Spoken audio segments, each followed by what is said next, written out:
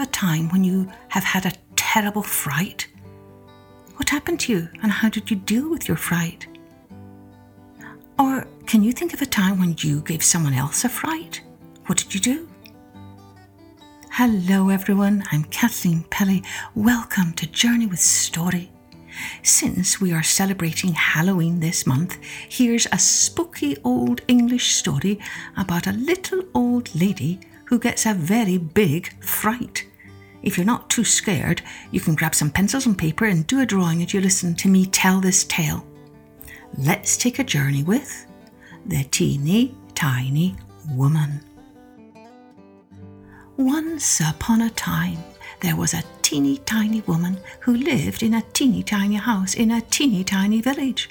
Now one day, this teeny tiny woman put on her teeny tiny bonnet and went out of her teeny tiny house to take a teeny tiny walk.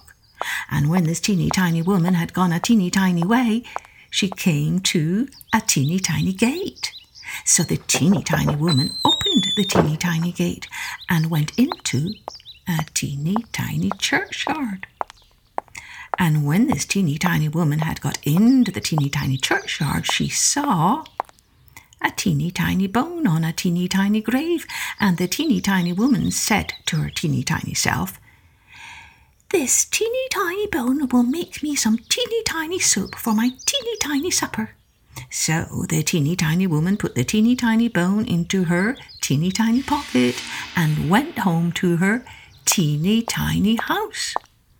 Now, when the teeny tiny woman got home to her teeny tiny house, she was a teeny tiny bit tired.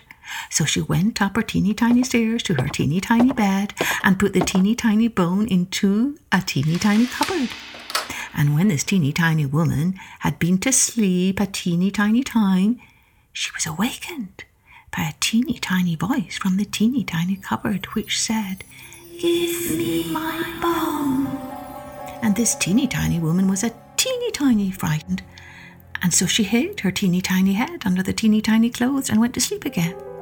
And when she'd been to sleep again, a teeny tiny time, the teeny tiny voice again cried out from the teeny tiny cupboard, a teeny tiny louder, "Give me my bone."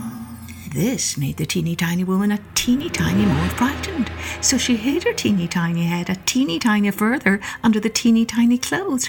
And when the teeny tiny woman had been to sleep again a teeny tiny time, the teeny tiny voice from the teeny tiny cupboard said again, a teeny tiny louder, "Give me my bone."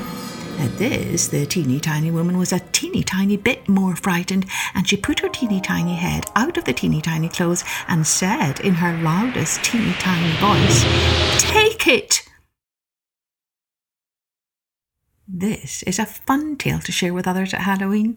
Maybe you can try retelling it to your mums and dads or your friends. By the way, do you know what the word Halloween means?